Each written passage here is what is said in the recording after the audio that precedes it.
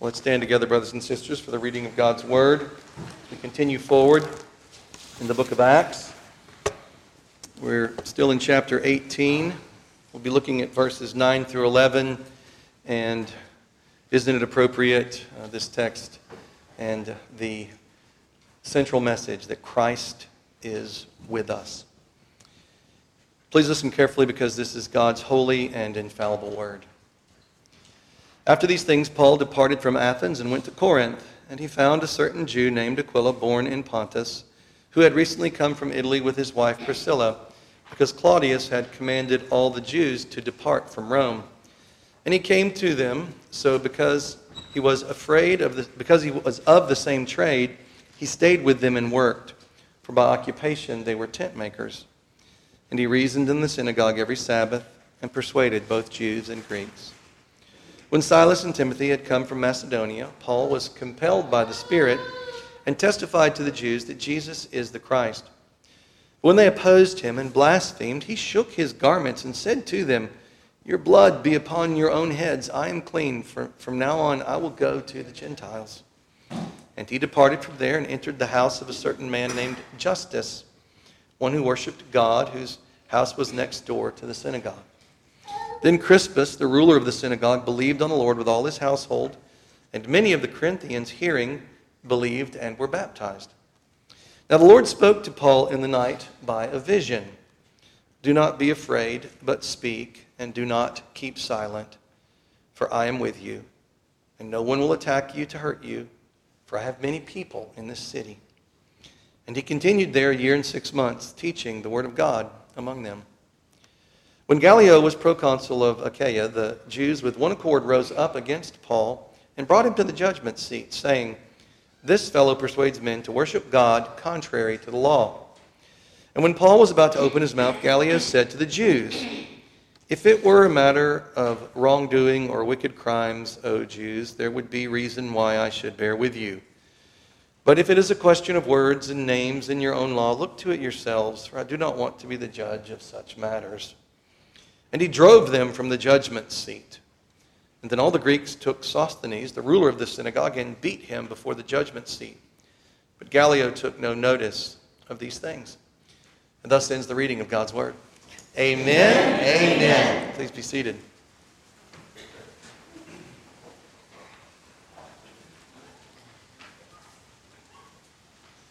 So sinful fear is a fruit of idolatry in our hearts. Sinful fear is a fruit of idolatry in our hearts. But godly awe and reverence, godly fear, are a fruit of worshiping and loving God. And when we prioritize our own well-being above the Lord's honor and glory, like I think Paul may have been tempted to do, multiple problems can occur in our lives. You see, selfish fear clouds our reason, creating confusion in our minds. Selfish fear also drains our zeal for the Lord, so our minds and our hearts are made sick by fear. And this confused and lukewarm state of fear can lead to that fight or flight response, where we might go silent when we should speak, or perhaps we might lash out when we should patiently listen. Paul had numerous reasons to fear for his personal safety at Corinth. Paul had publicly forsaken the blaspheming Jews and had shaken his garments. He'd left the synagogue. And the Lord had recently saved Crispus and many other Corinthians, and there were baptisms. So in prior cities, as I'm sure you recall, this was the time when the Jews would typically stir up dangerous mischief against Paul. Now in today's text, we read of Jesus our Lord speaking to Paul by night to comfort him, to guide him, and to encourage him unto continued faithfulness. So brothers and sisters, may this sermon today also be a way the Lord speaks to each one of us as we deal with our own fears, confusion, and our own tepid hearts. Let us hear Christ's word for us today, that we may keep our hands to the plow unto more wise and affectionate faithfulness to Christ, our Savior and our Lord. Perhaps even now, if we're honest with ourselves, We'll be able to identify some fears and some idols in our own hearts that you might have in mind as you listen to today's sermon and consider these truths for your own life. So the title is Christ is with us. We'll review the current situation in Corinth there for Paul. We'll see the Lord Jesus speaking to him at nighttime by a vision. We'll see Christ's commandment to Paul to not be afraid and not keep silent, these prohibitions that he gives to Paul. And we'll see the commandment, the positive commandment for Paul instead to speak, which gets to boldness, for Paul to take courage and speak.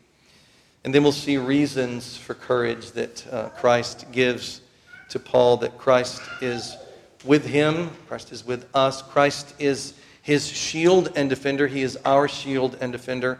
Christ is the cornerstone of his church. He builds his church then and now. And we see the results in Paul's life, his perseverance in preaching and teaching. He continues to do the work of an evangelist and to make disciples, and so can we. And as usual, some questions for us to examine ourselves in light of these truths, to know and love and obey God more in our lives. So first of all, a review of the current situation in Corinth. I'm sure you recall this is toward the end of the second missionary journey, or somewhere around AD 50 or 51. And so Paul's team is back together. You recall they've been separated. So Paul and Silas and Timothy are now back together in Corinth. And this is a very large and important city, you recall, probably over 200,000 people. And they've received these good reports about the churches in Macedonia from Timothy and Silas. So the team is encouraged. Now, prior to this, Paul had been working and living with new Christian friends that he met there providentially when God encouraged him with the refreshing hospitality and work that he got to do with Aquila and Priscilla, this married couple who are also tent makers. And so Paul met up with them, was able to be refreshed and even restore his finances a bit as he worked. But then after his team was put back together by the Lord, he was pressed in his spirit. He was compelled by the Lord to testify to the Jews that Jesus is the Messiah. And then the Jews, as usual, blasphemed and opposed the gospel. At this point, Paul shakes his garments off against them, and he departs from the synagogue. And he goes to the Gentiles, making it clear to them that he has done his duty as a watchman to warn them of the coming judgment. Now, at this point in time, the Lord continues to bless Paul with opportunities to preach. He has this man Justus, who we're told is a worshiper of God. So he's not quite a Jew, but he's not quite a Gentile. He's on his way. He's a God-fearer. And he's got a house right there next to the synagogue, and he invites Paul to come and preach the gospel there. And then the good news continues there. Crispus is saved. Now, Crispus is the head of this same synagogue filled with these blaspheming and hateful Jews. And he's the head of the synagogue, and he is born again. And all his household also believe, we're told. So this is quite a major, noteworthy gospel event there in that city. And it wasn't just Crispus and his household, but many Corinthians go on to believe and to be baptized. So the Lord has been doing a great work there in Corinth, even amid very significant resistance to Paul and the gospel by the Jews. So that's where we are at this time. So the Lord Jesus comes and speaks to Paul in the night by a vision. The text tells us, now the Lord spoke to Paul in the night by a vision. What is meant here by a vision? Well, it's a sight divinely granted in an ecstasy or in a sleep. It's called a vision. The same word was used by Jesus to describe what Peter, James, and John experienced on the Mount of Transfiguration. It's also the same word used to describe Moses and the burning bush by Stephen in Acts chapter 7, and also Ananias' vision from Christ that is to go to Paul, and Cornelius' angelic vision to send for Peter, and then Peter's heavenly vision of the great sheet filled with all kinds of animals when God undid that portion of the old ceremonial law. It's also the same word used of the vision of the man of Macedonia when God similarly led Paul in a very extraordinary and miraculous way.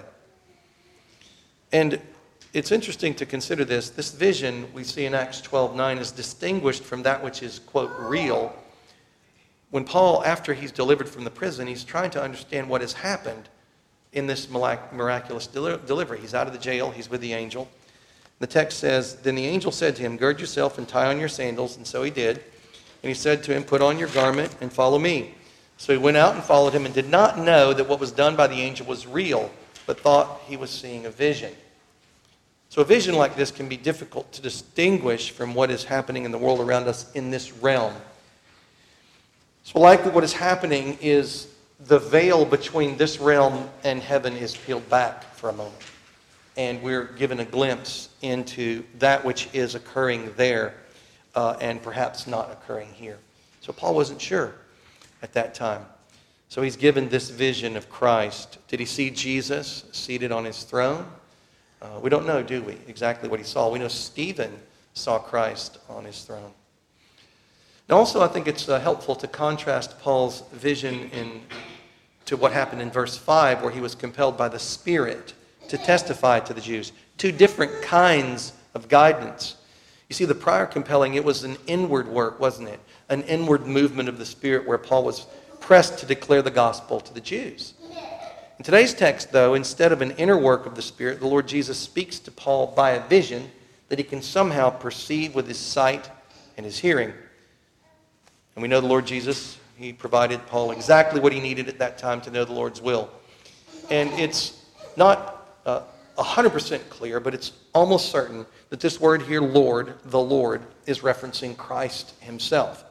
Commentary says the Lord should be understood as a reference to the risen and exalted Christ, whose words are given in direct speech, a fact that highlights their significance. So we continue to see that the book of Acts, it's not really the Acts of the Apostles, is it? It's the ongoing acts of Jesus Christ himself. He did his acts on the earth before he was crucified, at his crucifixion. He was resurrected from the dead. He continued his works during 40 days when he taught them about the kingdom of God. And then he was ascended to God's right hand, where he's continuing his works in his church then up into this day. This occurred during the night. Now, possibly this was a dream, but the Greek words for a dream are not used here. There are Greek words available to get across the idea of a dream. So it seems like he was awake and he had this vision in the night.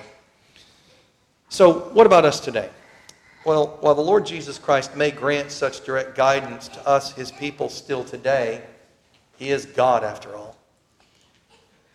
Nevertheless, if we are walking with him and seeking his glory, instead of insisting upon extraordinary visions,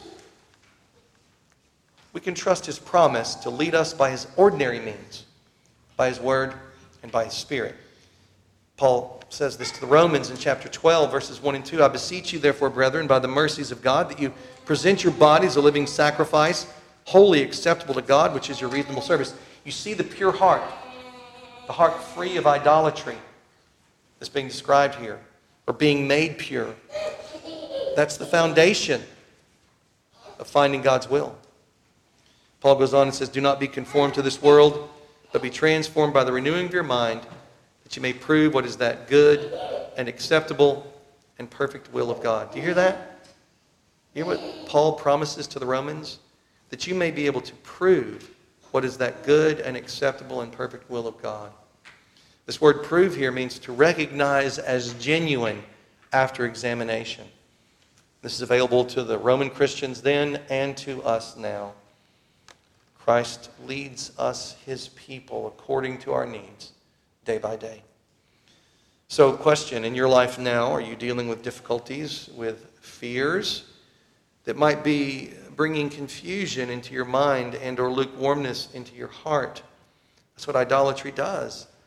Idolatry messes up our minds and our hearts. The answer, what is the answer? It's to walk in the Spirit, having our minds renewed by God's Word, that we may be more transformed into Christ's likeness. And that transformation gets to the wholeness of our being. Our minds, our affections, our wills, our discernment, being transformed. But first, our minds have to be renewed, freed from deceptions and brought into the truth. What happens when we're transformed like this? Jesus dwells in us to where we think his thoughts. We love what he loves. We do what he would do. We walk in his courage and his boldness. And then, when this is happening, he will make us able to examine options and recognize his genuine will day by day. So Jesus goes on, and Jesus appears to him. He's there, and he begins to speak to him. He tells him not to be afraid and not to keep silent. Jesus says, this is the voice of Jesus that Paul hears, do not be afraid, but speak, and do not keep silent. Focusing on the prohibitions first here. The Lord Jesus gives Paul a direct set of imperatives in the negative. So these are prohibitions. And he commands Paul not to be afraid. We know that this commandment not to be afraid occurs frequently throughout Scripture. Jesus is pointing to Paul's inner world, likely beginning to churn. We've had those inner churnings, all of us have. And he speaks against any brewing storm that might be in Paul's soul. Peace, be still, is what Jesus said to the storm, and he's saying the same thing to Paul's soul. So something inside of Paul was probably fearful or tempted towards fear at that moment. What's likely in view here are the Jewish threats. That's likely what's on Paul's mind at this time, especially given that shortly after this, Jesus says, no one will attack you to hurt you. He gives him that specific promise. So this fear that's present in Paul's life, or maybe present, linked to some kind of idolatry that was in his heart, the perhaps worship of your own security or your own safety, that same idol which plagued our world for the last 3 to 4 years.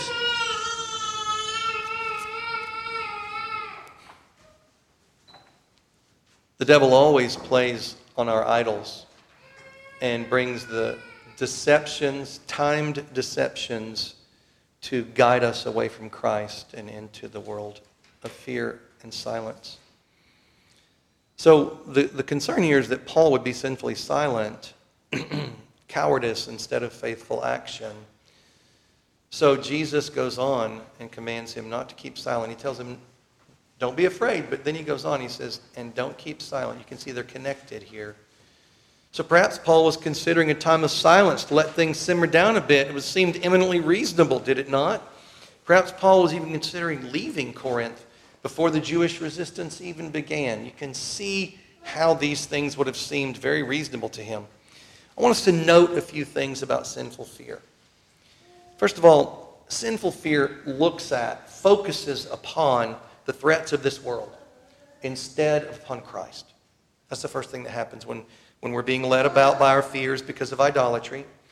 And we need to see that this makes us very vulnerable to the devil's main tools, deception and fear. And as I've said, we saw the madness, the mass global psychosis based on fear and idolatry that's occurred over the last 3 to 4 years and is still very deeply in place.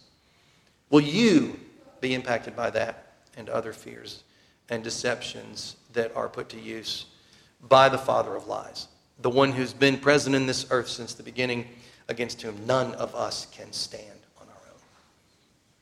Next, sinful fear seems completely rational based upon the threat focus.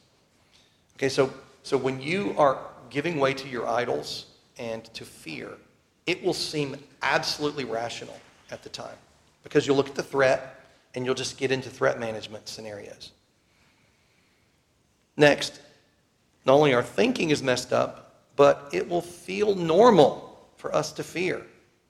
It'll be difficult then to discern that from godly fear, from real reverence. And, it is odd to be told not to have a particular emotion, a particular feeling, because that's a part of this commandment. And it just shows us how much we need to be rewired, how much we have been steeped in a world of fear and idolatry and been trained to have these automatic responses of fear that we feel. God can transform us so that we can be like Christ, who never had ungodly fear. He never had sinful fear. And when this happens to us, sinful fear will cause us to forget about Christ. We will forget about his presence. We will forget about his power. We'll forget about his promises when we focus on the threats. And so we'll get confused, and we will make our unfaithfulness seem reasonable in our minds. And you can imagine conversations where brothers and sisters, we might be encouraging one another to see things a different way. Those caught up in sinful fear will find such kind of counsel as irrational and unreasonable. So we need to see this is something that self-deception, recall, self-deception is one of the key marks of our sin nature, is self-deception. Next, sinful fear causes us to seek merely human solutions. So we don't even consider God's power and His presence and His promises right in the moment when we need Him the most. We're going to be looking for arm of the flesh solutions. We'll look at our bank account, we'll look at our possessions, we'll look at our reputation, blah, blah, blah. All the things that we have that we can use to leverage ourselves out of this situation. And it's no good. It's just no good. And the Lord is kind to His people to bless us to fail in those situations. Because we need to rest in Him. That's the path to joy. Now, Jesus still calls all of His beloved children not to be afraid and not to be cowardly with silence. And He still speaks peace into our souls, calming the storms within us as sure as He subdued the Sea of Galilee's gales. In Mark 4, we have this account of what occurred there. On the same day, when evening had come, He said to them, "Let us cross over to the other side." And when they had left the multitude, they took Him along in the boat, as He was. And other little boats were also with them. And a great windstorm arose, and the waves beat into the boat, so that it was already filling. This is a great windstorm. We talked about that at the time at Luke when we looked at this. That could come up so quickly there. Where was Jesus? But He was in the stern, asleep on a pillow. And they woke Him and said to Him, "Teacher, do you not care that we are perishing?" You see how fear confuses us, makes us think irrationally. Then Jesus arose and rebuked the wind and said to the sea, "Peace, be still." And the wind ceased, and there was a great calm. But He said to them, "Why are you so fearful? How is it that you have no faith?" And they feared exceedingly and said one to another, "Who can this be that even the wind and the sea obey Him?" So this is where we need to place our focus when we're going through life's difficulties and we experience those inner churnings. Now, see what happens, though, to sinful fear when confronted with Christ's presence and power and love. What happens to their fear? Gone. It vanishes away. And what replaces it? Well, by faith in Christ and who He is, it's replaced with the fear of God. Fear, reverence, awe, worship of Christ. This is what happens.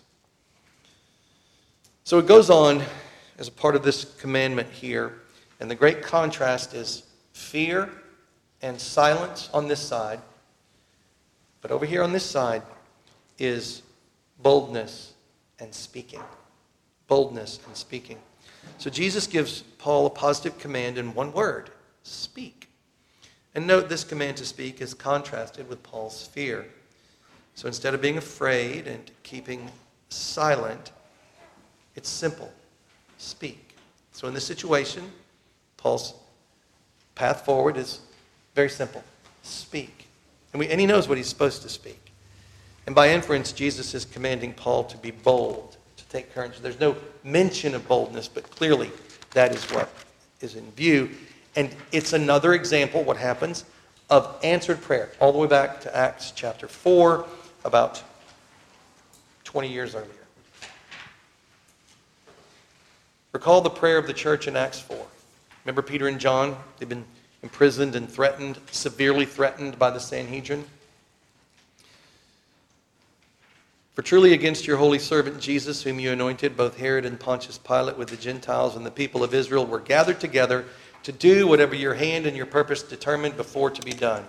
Now, Lord, look on their threats and grant to your servants that with all boldness they may speak your word, by stretching out your hand to heal, and that signs and wonders may be done through the name of your holy servant Jesus." And when they had prayed, The place where they were assembled together was shaken, and they were all filled with the Holy Spirit, and they spoke the word of God with boldness. So those things which can be shaken are shaken. But our souls are connected to Christ, who cannot be shaken. And he speaks his peace into our souls as surely today as he did then for Paul. And Paul was given this boldness. So, a few things to note. Fear of God focuses upon Christ instead of the threats around us. This is an entire reorientation. An entire reorientation. Fear of God, reverence, awe, worship, love for God, it'll seem irrational to our flesh until our sinful fear vanishes. You've probably experienced this tug of war within you. And the fear of God, this worship of God, awe of him, it will also feel unusual at first as our sinful fear is being driven away. Because we've been pickled, steeped, immersed, marinated in fear since we left the womb.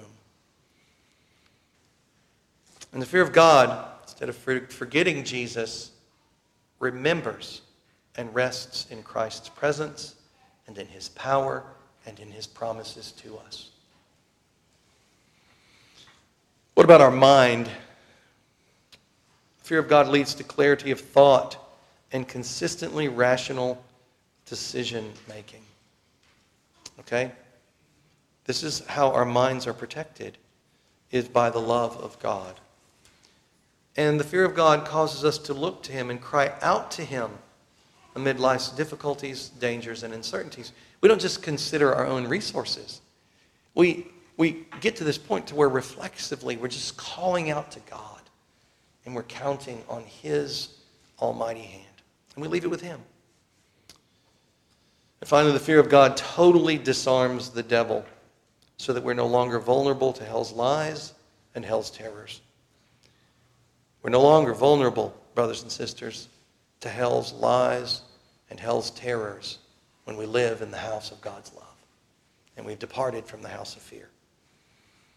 So is there a place in your life where you've been sinfully silent? Where you have given way to fear of man and lost sight of Christ and his glory and love? Perhaps today you'll spot this and recall Christ and rest in him and trust more in him and take courage to be faithful to him. So Christ is so kind to us. He can just give us commands, right? He can just tell us what to do and we obey because he is God and he made us. But he also gave us a mind and he gave us a heart and he gives us the precepts, if you will, to go with these commands. He's so kind to us to help us understand the commands that he's given to us, that they are founded on his presence and on his love. So the first reason for courage that we're given, and it's the reason that Christmas is all about, is that he is Emmanuel. Christ is with us. Jesus tells him, "For I am with you." You see the word "for"? So everything Jesus just said, the fearlessness, the courage to speak in the midst of these threats, it all starts with the presence of Christ. Every fearful soul, brothers and sisters, first needs to know of Christ's presence. When we are afraid, do you know you're going to believe you're alone as well? And wow, you can just go into full panic mode at that point in time. And just your mind will just come untethered from reality. You'll start catastrophizing and imagining every worst kind of evil coming upon you. But instead, when God comes into our trembling souls by his Holy Spirit and touches us with the reality of his presence, he says to us, "You are not alone, dear child." He says to us, "I am with you." He says to us, "I will never leave you or forsake you." He takes our thoughts to the cross.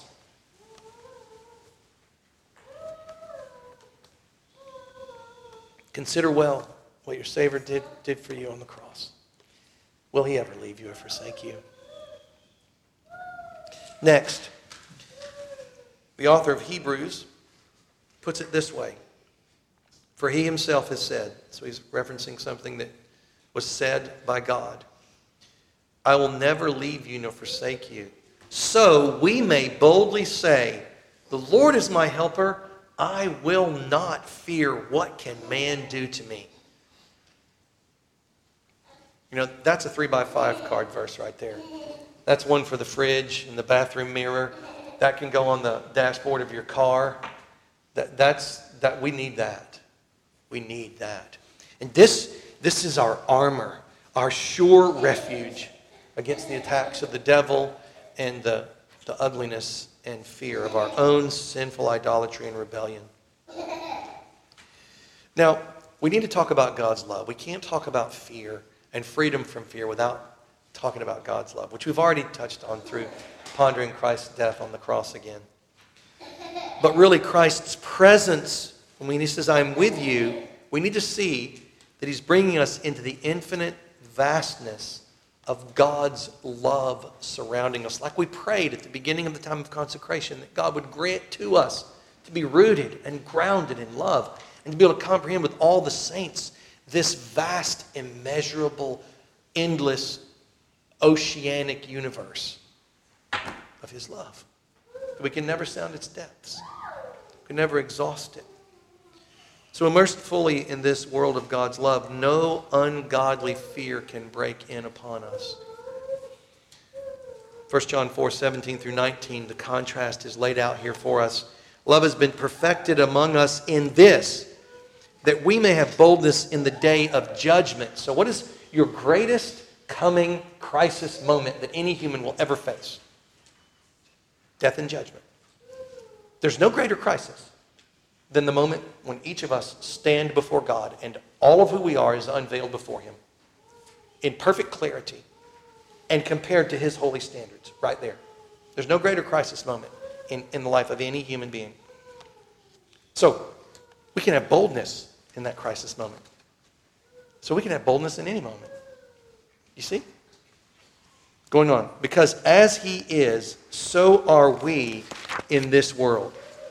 There is no fear in love, but perfect love casts out fear because fear involves torment. So you see, fear has its root in the concern about hurting, about loss, about pain, misery.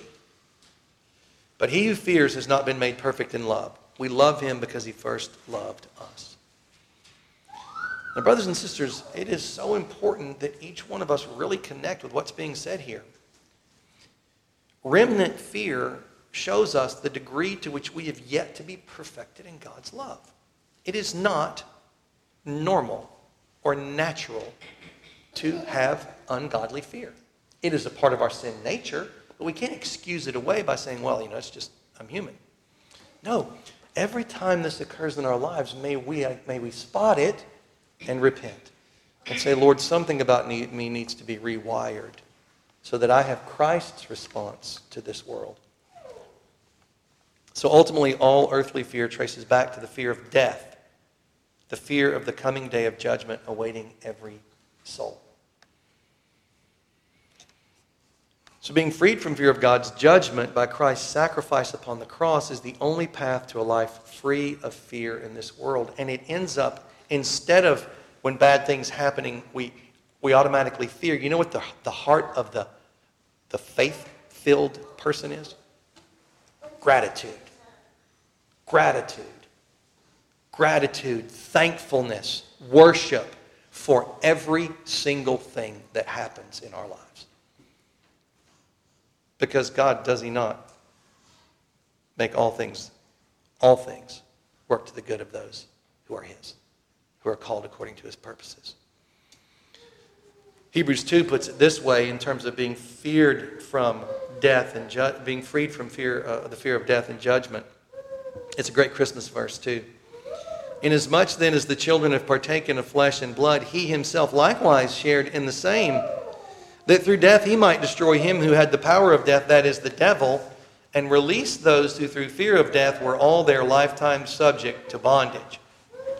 So you see, Christ became flesh, born in Bethlehem, so that he could die. so that he could die, and that through his death he would destroy the devil. So the devil has been destroyed by Christ's death. And along with the devil's destruction, he's destroyed the devil's power, which is death, and therefore totally releasing us from the fear of death and from every other fear, because all fears have their root in the fear of death and judgment. We went through this when we looked at Hebrews, you may recall. Oh, dear saints, would you have your fears subdued today and every day? Can you imagine what a life freed from our sinful fear would look like? Well, then know the same comfort here and now that Paul knew some 2,000 years ago there in Corinth. Christ is with us, brothers and sisters. We are not alone. Matthew 1:23, behold, the virgin shall be with child and bear a son, and they shall call his name Emmanuel, which is translated God with us. He was with us when he walked the earth in the flesh. But when he left and was enthroned at God's right hand, he told us it would be better for us, because now we have the Spirit. Now we have the Holy Spirit dwelling in us. And he gives us an enlargement of our heart throughout the courses of our lives to know him and to experience him and to love him more and to have our fears washed away. Well, connected with God's presence here, another reason for courage is that his presence brings his power. Christ is our shield and defender, the one who spoke all things into existence by his almighty word. He is the one who is with us. So Jesus not only comforts Paul with the promise of his glorious presence, but he goes on to comfort Paul with the power of God at work for him, promising Paul that very protection of God himself. There's no need for us to consider arm of the flesh remedies to our life's problems. They're so puny and meaningless anyways. I mean, really, recall Paul's prior sufferings at the hands of the Jews and consider, this is serious what he went through. He's been stoned nearly to death. Some commentaries say he may have even died and been resurrected when he was stoned. Talk about PTSD. Okay? He's been beaten with Roman rods, bruised and bloodied. We saw that at Philippi, didn't we? He was imprisoned there in the deep darkness of that dungeon prison. So Paul needs to know the protection of God in his life. How have you suffered? What sufferings have you been through that fashion how you think about life and how you interpret life and keep you from looking to God's deliverance? You see, these are patterns of living. These are habits of thought that we develop over time that we need to be freed from. Surely Paul could say like David, and so can we, blessed be the Lord my rock, who trains my hands for war and my fingers for battle, my loving kindness and my fortress, my high tower and my deliverer, my shield and the one in whom I take refuge, who subdues my people under me. So brothers and sisters, see here again the inseparable connection between God's love and God's protection for his beloved saints. So would you not only be freed from fear, but would you also have the boldness necessary to speak of Christ's glory in the midst of today's myriad lies and threats? Then receive these same promises for yourself today. For those who are in Christ, listen, brothers and sisters, for those of you who are in Christ, God is with you, God loves you and always shall, and God will never allow any harm to come to you apart from his perfect will for you. We know that all things work together for good to those who love God, to those who are called according to his purpose. All things. All things. All things. Now, this is very practical because some of us face threats in our workspace and things that we're not allowed to say, things that we're required to say. And what path will you choose? Will the idols of your heart, perhaps of materialism and wealth, control you so that you remain silent when you know God is calling you not to be silent? So that you don't act when you know that God is calling you to act? Beware, brothers and sisters, these forces are at work today and perhaps even more powerful and more widespread than what Paul encountered in Corinth. Next, we remember God's promises to us. We remember his presence. We remember his power. And we remember his promises. He is our cornerstone. Christ says it, "For I have many people in this city." Jesus Christ has a plan for his church. He is the one who's building his church. Paul's not responsible for building God's church. Perhaps Paul was feeling overwhelmed at this point. Like, how can we manage all of this? Who's going to do all of this? Paul's just called to simple faithfulness, just like you and me, to complete the mission that Jesus gave him at the very beginning. Remember what it is? Paul is a chosen vessel of mine to bear my name before Gentiles, kings, and the children of Israel, for I will show him how many things he must suffer for my name's sake. Paul knew his mission. He knew what he was called to do. So Paul bears the name of Jesus to all the world, suffering for Christ's name's sake along the way. And like him, not as apostles, but as fellow believers with him, we have a similar calling to bear Christ's name to those around us, and to do so expecting suffering for Christ's name's sake. We're his ambassadors. We are those who are to carry his name everywhere we go, prepared to suffer and to expect to suffer. For all who are godly in Christ Jesus should expect to suffer. Jesus knows his elect. Those stones he's yet to carve, he already knows their names. Jesus gathers in his elect. Jesus is the chief architect. Jesus is the chief cornerstone for his church that he is building day by day. Jesus is the one who makes us from dead into living stones. So the promise to Paul is the same promise today. Jesus has his people everywhere, in every tribe, tongue, and nation, and we serve Christ faithfully. We leave the building to him. We serve Christ faithfully, and we leave the building to him. He will gather his stones, and he will build his church throughout the earth, and he will build his church one little congregation, or big, or medium, or whatever, at a time. He is the one who does this. And we rejoice in this. And he does this every day. 1 Peter puts it this way: "Coming to him as to a living stone, rejected indeed by men, but chosen by God and precious, you also as living stones are being built up a spiritual house, a holy priesthood, to offer up spiritual sacrifices acceptable to God through Jesus Christ." See, that's what we're doing here today. We've been brought here to offer up spiritual sacrifices acceptable to God through Jesus Christ. "Therefore, it is also contained in the Scripture, 'Behold, I lay in Zion a chief cornerstone, elect, precious, and he who believes on him will by no means be put to shame.'" Jesus builds his church. And he's reassuring Paul of that at this time to encourage him to continue in his mission. And he says the same thing to us today. We need to remember his presence, his love, his power, his sovereignty over all things that occur in our lives, and his promise to build his church. And so we just come together all the time, and we offer up spiritual sacrifices acceptable to God through Jesus Christ. Now, when we're together here, and each day as we go through our lives, in our work, in our marriages, in our families, and in our gardening, whatever the Lord is calling us to do that day. So we go on to results. And it's perseverance in preaching is what we see. He continued there 1 year and 6 months, teaching the word of God among them. So Paul heard the vision, and he believed it, and he obeyed. He stays in Corinth for 18 months, teaching God's word amidst the lost as an evangelist, and unto the church, making disciples. That's what we do, right? We grow up together as we teach and admonish one another with psalms and hymns and spiritual songs. As we encourage each other in the word, we are being sanctified together, growing up as those who follow Christ together.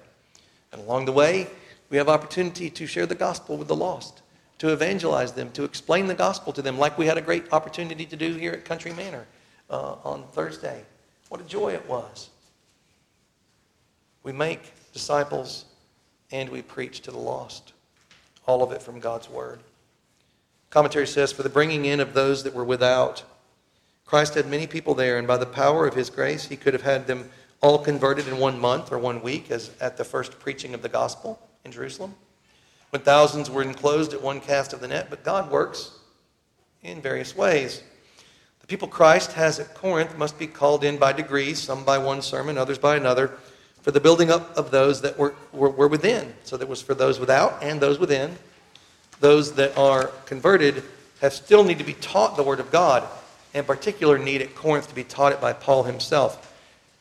And if you've read the 1st and 2nd Corinthians, you know what Matthew Henry's talking about here.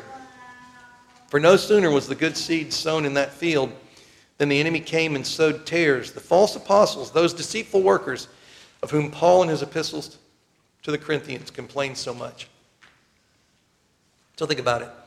If the new Corinthian believers had the teaching ministry of Paul, the apostle, strong in the Word, from Genesis all the way through the entire Old Testament text, and one who was given the office of prophet, bringing much of the New Testament Word of God to us, if he was there teaching them, discipling them for 18 months, and that church still went on to such evils as we see division and flagrant lawlessness, and going to secular courts against each other. I mean, the church was a real mess.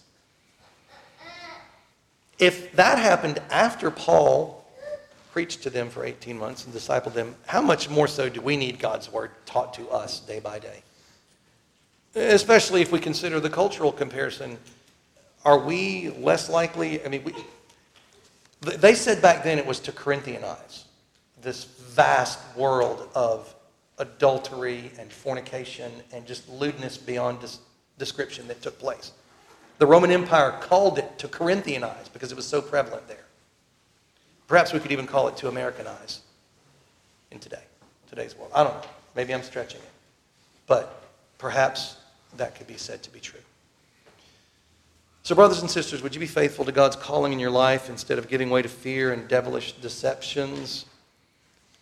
Look to Christ once again today, trusting in his presence and in his power and his promises to surround you and to guide you into his will day by day.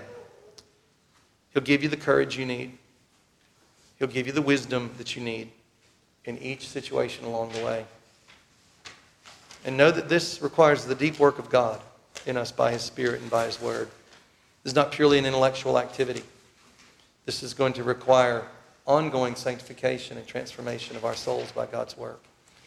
And it's a great joy to be involved in this together with you, brothers and sisters. This is what he's doing in our lives. So, in summary, a few questions. What are your heart's idols? Perhaps you could list those in your mind right now. The things that are your idols. And you'll know this because these are the areas that will be identified when you feel the greatest fear. When you feel fear, when you're drawn towards panic, that is like smoke from a fire. The fire is the idol. The smoke is the signal that God is graciously giving to you about where your soul is not in the right spot. Could it be your personal safety, or maybe your health, or your security, maybe your wealth, maybe your reputation, maybe your family, dreams, hopes? Did I list anything there that is in and of itself sinful or wrong? No. Not a one of those things is sinful or wrong. But they can become putrid unfaithfulness if we worship them instead of Christ. And the whole thing, your safety, your wealth, your reputation, your family, your dreams, your hopes, what we desire for this church, all of it will have an aroma, an unpleasant aroma, if that's the case. Can you trace your fears back to your idols? Have you ever thought of that before? It's a good exercise. Trace your fears back to your idols. And then ask yourself, is my fear, is this idolatry and the fear that comes from it causing me to shrink back from love and faithfulness to Christ? Right? Because, when you get to that point, there's nothing you can do to change yourself. But you can pray. You can ask the Lord to help you. and He delights to help us. He delights to unseat these weak and powerless things from our souls and to bring us back to the point of being stewards. So we just put these things to work for His kingdom and leave the results in His hands. And in that is where we get into worship, brothers and sisters. When you worship Christ, when your heart is filled up with Him, and your mind is once again marveling at His glory and His majesty and His suffering for you upon the cross, and His great resurrection from the dead and His enthronement at God's right hand and the outpouring of His Holy Spirit since the day of Pentecost, whereby He is bringing in all of His people and none can stop Him. When you worship and adore and praise Him and give Him thanks, do you not sense the idols falling and the fear fading away from your soul? Unto this ongoing abiding in Him. I do. I have.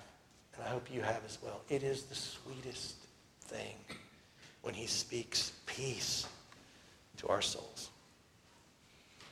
So may we seek the Lord to give us pure hearts, to enlarge our hearts, not just purify them, but in the process enlarge them so we may experience greater and greater amounts of His presence and love with each passing day.